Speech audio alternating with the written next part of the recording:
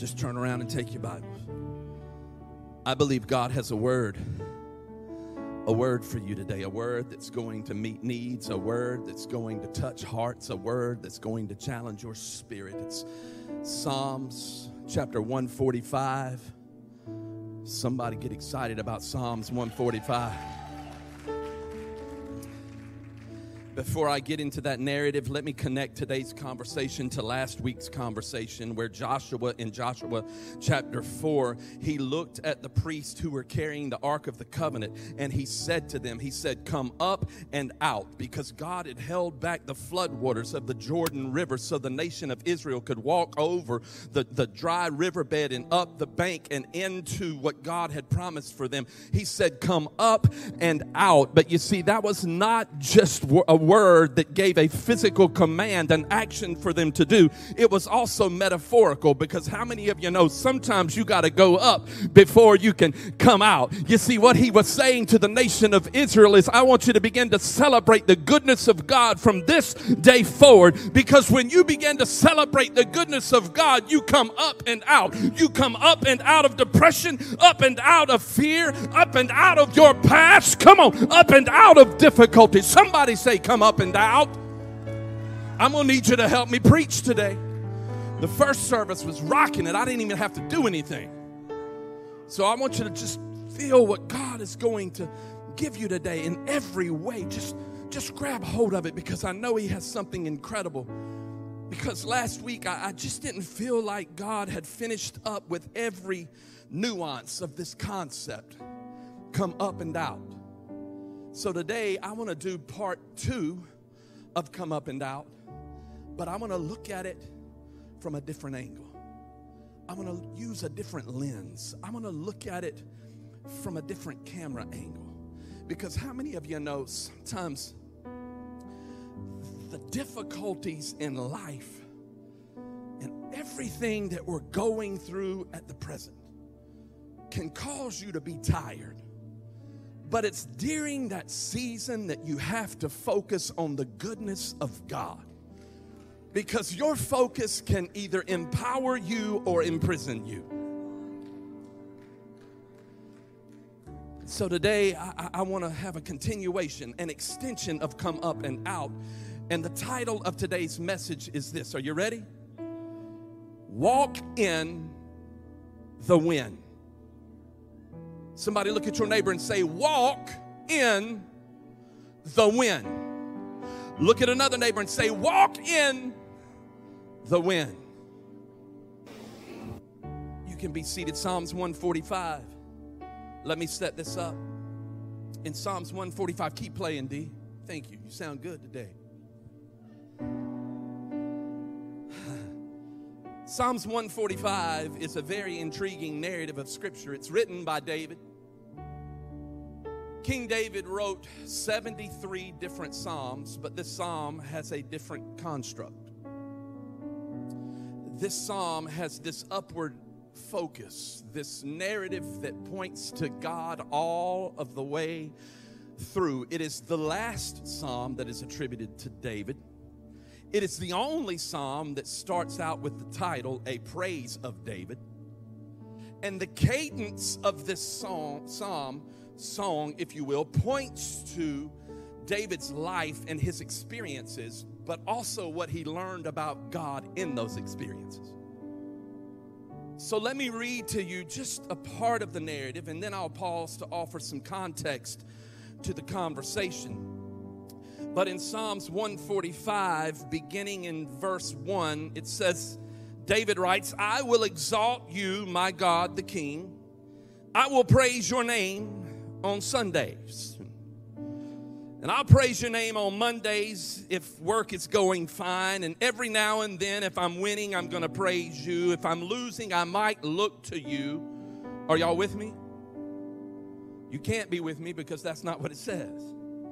He says, I will exalt you, my God, the King. He's making this personal. He says, my God, the King, I will praise your name forever and ever. Every day I will praise you and extol your name forever and ever. There it is again. Verse 3, great is the Lord and most worthy of praise. His greatness no one can fathom. Hold on a second. He says his greatness no one can fathom. So here is David. I need this to resonate in your spirit.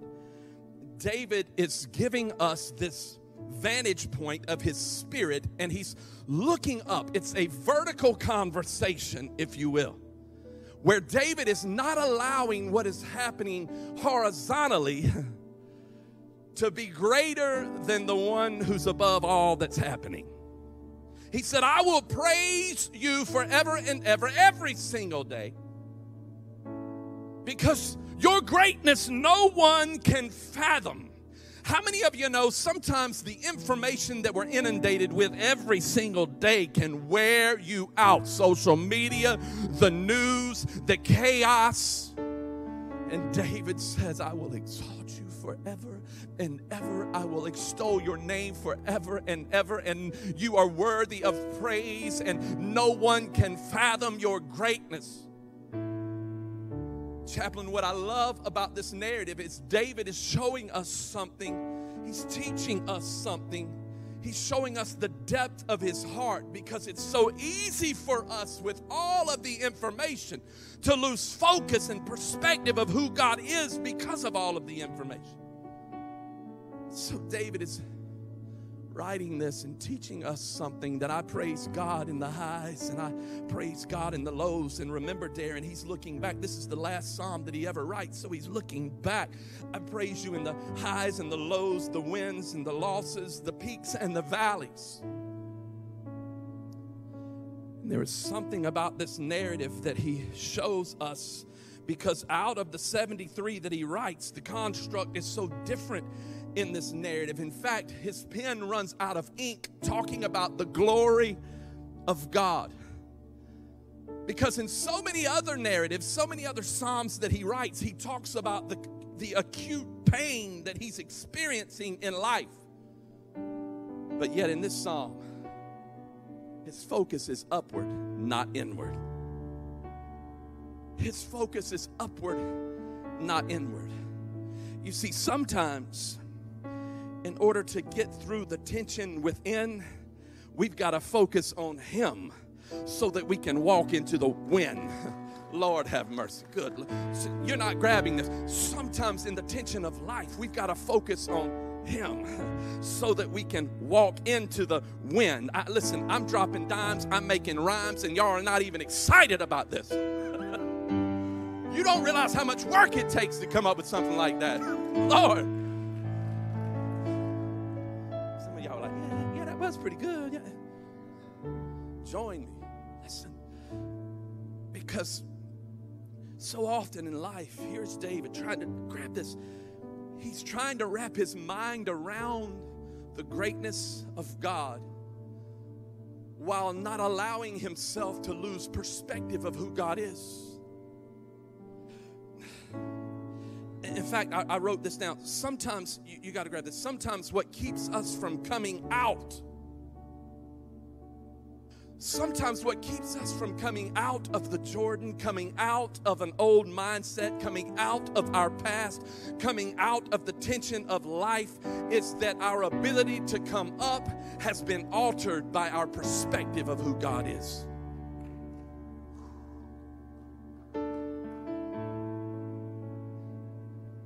Sometimes coming out has been altered because we've lost perspective of who God is, and therefore our going up has been altered because of what's happening around us on the horizon. So David, he says this, and listen, I don't think you're catching what I'm throwing, so this morning I wrote this down. Sometimes our reaction to the tension of life keeps us from responding to the goodness of God. Grab it. Sometimes how you are reacting to all of the information is greater than how you are responding to the greatness of God. Every day, David said, I'll praise him. But listen, not every single day in David's life was tension-free. If you know anything about David's life, he lost kids, he made mistakes, he had failures, he had problems, but he's saying every day was not good, but every single day was an opportunity to praise his goodness.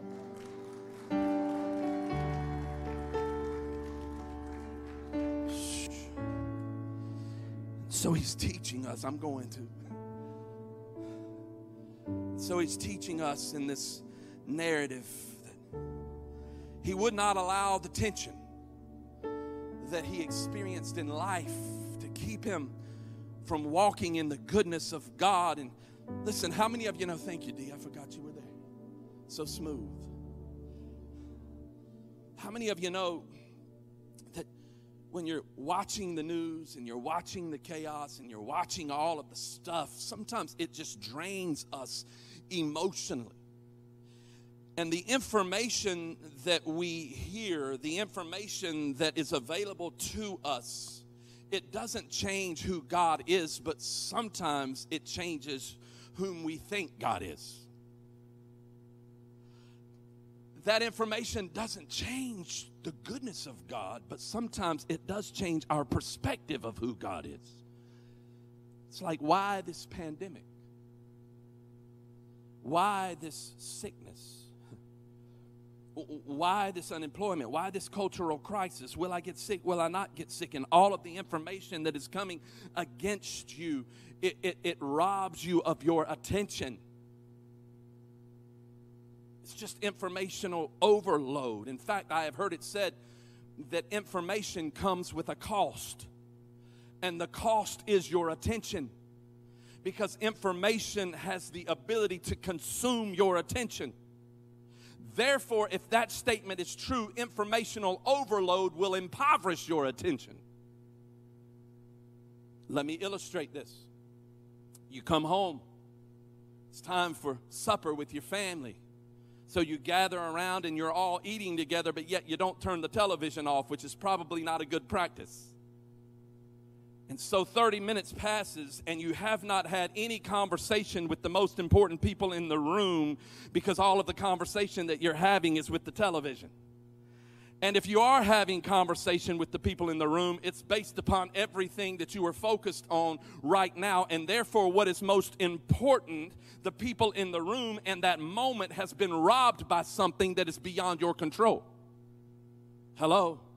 Am I the only one in here that's going to be honest about that? And sometimes it happens in our relationship with God with all of the different stuff. We're so focused on everything that is happening here that we lose focus of what is going on there. So David said, I will praise the Lord every day, forever and ever. And because God is worthy of praise. And what you need to understand is that David is showing us something. He's saying that our focus has the ability to liberate us or confine us. And that we cannot allow, in fact, here's what I wrote. We cannot allow our reaction to the difficulties of life to be greater than our response to the goodness of God.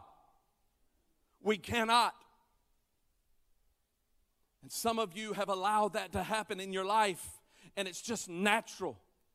But we cannot allow how we react to everything that is going on to be greater than our response to the one who's in control of everything that is going on.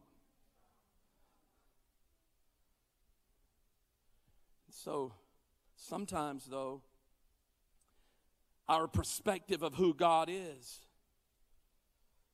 so skewed that sometimes our response to God, let me say it this way, our response to God is heavily based upon, or biased, if you will, by how we view God. Our response to God is heavily biased by how we view God. You see, sometimes we place God in these subjective roles. If we see God as joyful, then we want to be a person of joy. If we see God as unforgiving, then condemnation sets in and we want to begin to judge others. If we see God as this unapproachable God that requires just silence and reverence, then you are probably offended at our style of worship. But David is saying no one can fathom his greatness. We cannot look to God with our limited subjectivity. Because God is greater. God created the heavens and the earth. He spoke the heavens and the earth into existence. He placed the stars in the sky. God himself planted 3 trillion trees on the face of the earth. Did you know that the earth moves through space at 67,000 miles per hour? That only means that right now you are almost 67,000 miles away from where you were when this service started. You see, some of you think that nothing is ever moving in your life, but God has set everything into perpetual motion. Did you know that God has never had a thought that he hasn't already had? Because if he has a thought that he hadn't already had, that means he can learn something. And how can God learn something when he knows everything? Are you with me? You see, you may think that life is beyond your control, but he's always in control. In fact, the Bible says he's the great I am. That means he can be whatever he needs to be. If I need to be a healer, I'm a healer. If I need to part seas, I part seas. Then God got really awesome and told us how awesome he was when he wrote John chapter 1 verse 1. In the beginning was the Word, and the Word was with God, and the Word was God. And everything that was made by him, and nothing that has been made was made without him. And the Word became flesh and dwelt among us. That is our hope, that God is so good that he gave us his only Son. He became like us so that he could empathize with us. Somebody ought to be on your feet giving God praise, because when you thought everything was lost and no one was in control, you forgot God's the creator of the universe and he never loses control. Whew. I'm going to lose my voice preaching today.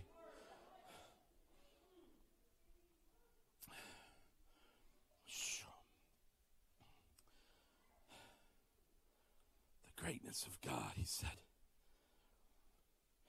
no one can fathom how great you are. And do you know what God is doing? God is doing something when he says, when David writes, no one can fathom the greatness of God. Basically what David is saying, and those 3 verses, think about those 3 verses with me for a moment. I will praise the Lord at all times. I will exalt your name forever and ever. I will extol the Lord at all times. I will praise you forever and ever. Your name is worthy of praise. And no one can fathom the greatness, how great you are. David is telling us in the first 3 verses, remember, this is a recap on his life. And what David is saying is that your praise swallows up complaints and grief. Because God created you as a vessel of praise. And sometimes what is happening in life has robbed our attention, has impoverished our attention. David refused to allow what was going on in his life to impoverish his attention so that he lost focus of God's position in his life.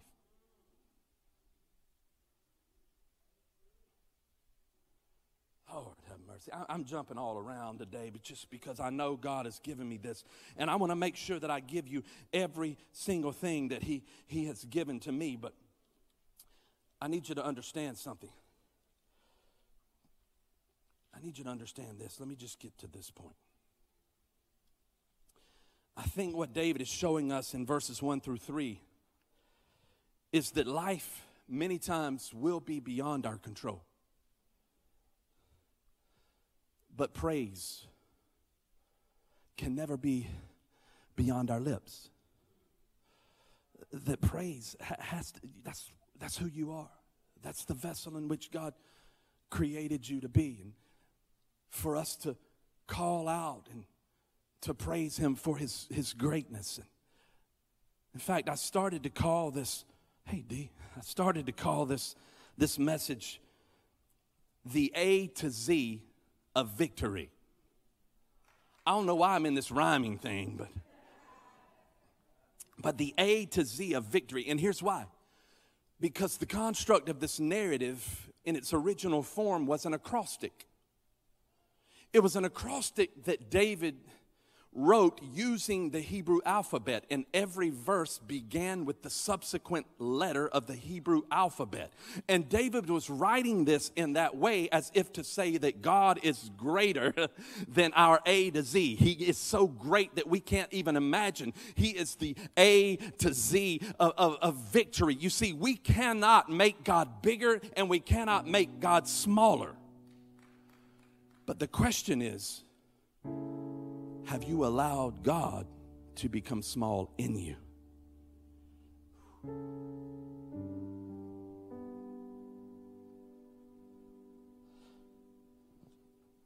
Verses 4 through 7. I know right now some of you are saying, oh my Lord, there's like 21 verses in this narrative and we're on verse 4. Watch this. I'm going to show you this. I'm going to show you this. I'm going to show you this. Here's what he says in verses 4 and following. He says, one generation commends your works to another.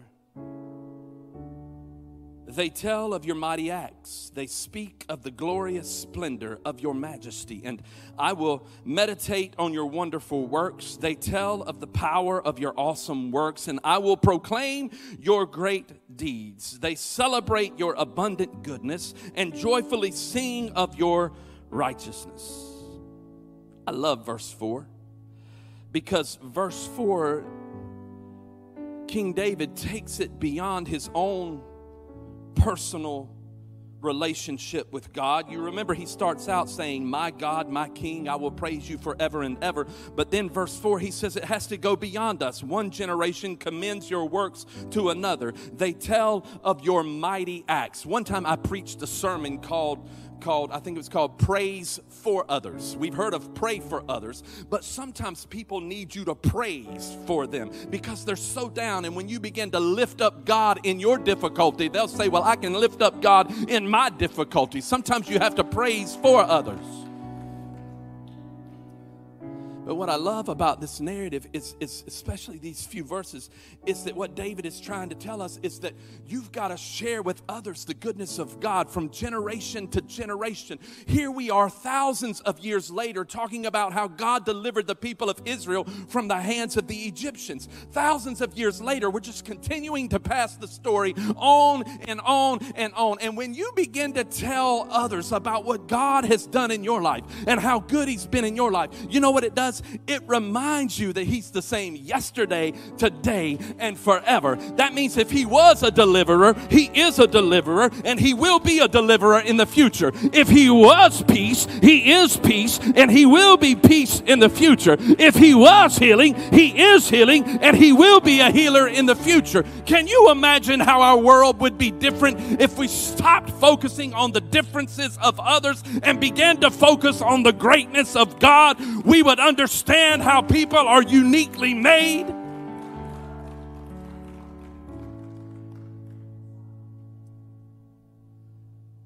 Walk in the wind. He says, just skip with me for the sake of time. Just jump down to verse 15. Verse 15, jump down there. Verse 15, let me find verse 15. Where is verse 15? Hold on a second. Can't tell which way it's better. Verse 15, it says, the eyes of all, how ironic, the eyes, you'll get that when you go home. The eyes of all look to you and you give them their food. At the proper time, you open your hand and satisfy the desires of every living thing.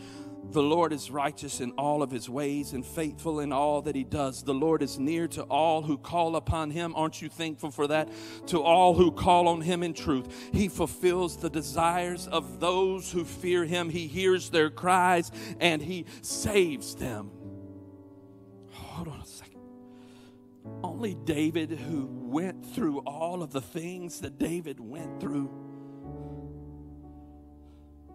can write this. But again, there is something different about this narrative because many of the other Psalms that David writes, he doesn't exude this much confidence. Many of the other Psalms that David writes, he feels unprotected, he feels vulnerable. He feels like God's not working on his timeline. Have you ever been there? But now David, the very last psalm that he writes, he looks back over every single one of those times and he realizes, hold on for a second, God has been with me all along. He's been with, I thought I was alone, but he's been with me all along because he's there steadily walking me into the wind. So God, I will praise your name. I will exalt your name forever and ever. I will extol your name forever and ever, for you are most worthy of praise, and no one can fathom your greatness. Is there anyone in this place who will stand up and give God a praise for the greatness of who he is? Because he's more than your problem. He's more than your difficulty. He's greater than your past. He desires to walk you into the wind, for you are more than a conqueror in Christ Jesus.